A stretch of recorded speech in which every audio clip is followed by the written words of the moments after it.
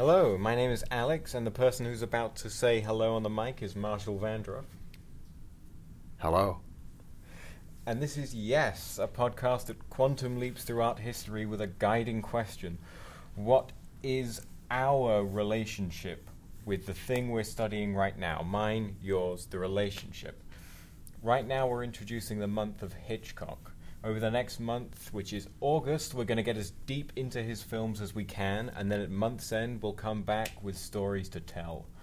So Marshall, okay, you go first. Okay. Since it was your idea to do Hitchcock this month. It was my idea to do Hitchcock this month, and we started with the movie Rear Window, and we watched it here at Fullerton College, and it was about 2 hours. And it's about the 8th time I've seen it, and I enjoyed it a lot and wanted students who hadn't seen Hitchcock's work to see Rear Window, because I think it's a good first introduction. Where are you right now with Alfred Hitchcock's films? Well, I've known of them since I saw The Birds as a kid, which terrified me. It was ever a big deal when it came on television. And I've seen maybe 18 or so of his films, and don't know that I'm going to watch the entire canon of them, but I will watch a few of the best ones over and over because I think they are masterful visual storytelling, and I just enjoy them as film, and because I teach visual storytellers, they are great lessons for people who want to know how to create suspense in an audience.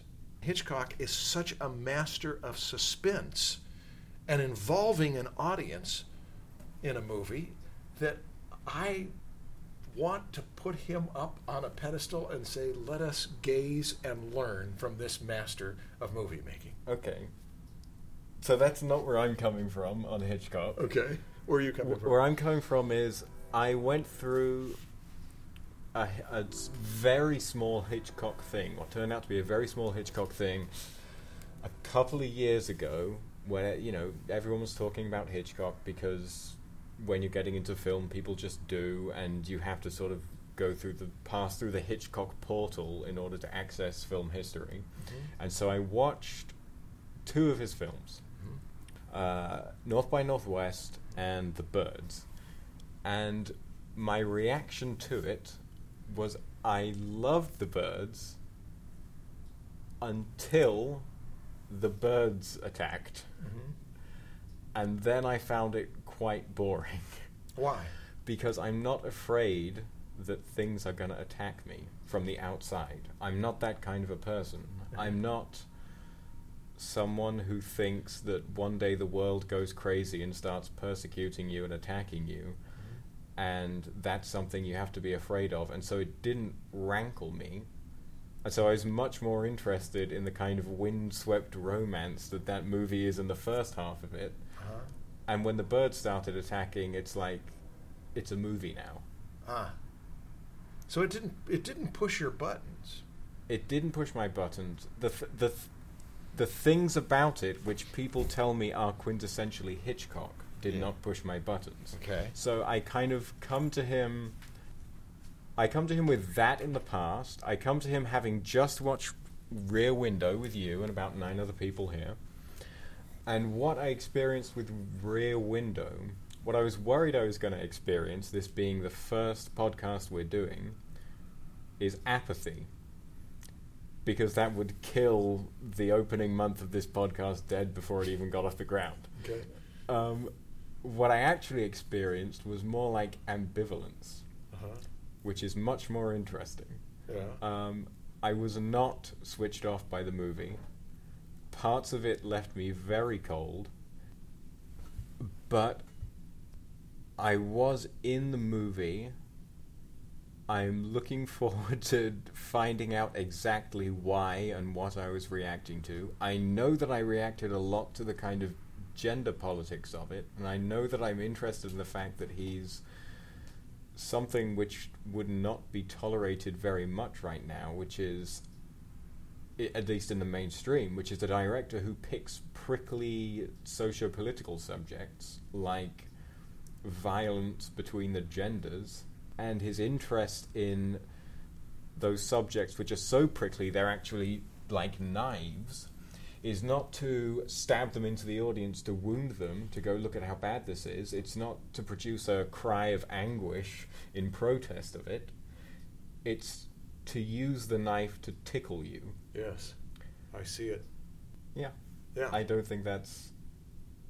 It's definitely, I think, a part of why people accuse him of misogyny and, general chauvinism.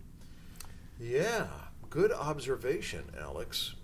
So unpacking that, especially since my life's been so intertwined with gender, unpacking that, I think, is going to be one of my one of the routes I take through this month.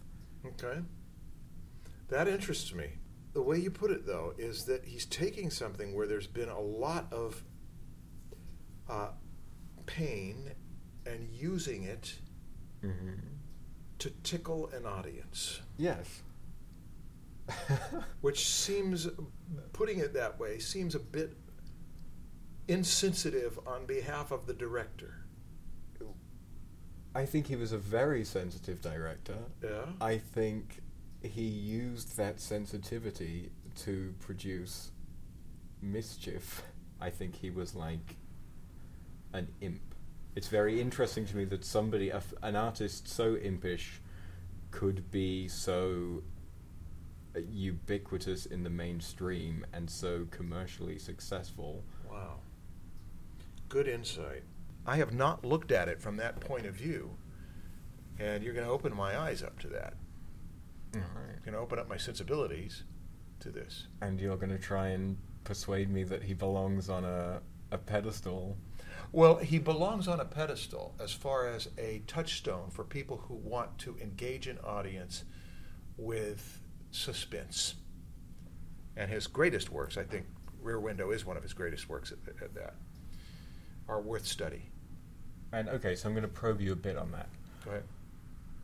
In your head, you're trying to get something out of saying that to our audience right now. Mm-hmm. What's your wildest, biggest aspiration in bringing that up? Oh, my wildest, biggest aspiration is that I would be involved with a group of storytellers who have watched movies together, studied together, had discussions together, shared memes, shared themes, shared knowledge, that do really great work.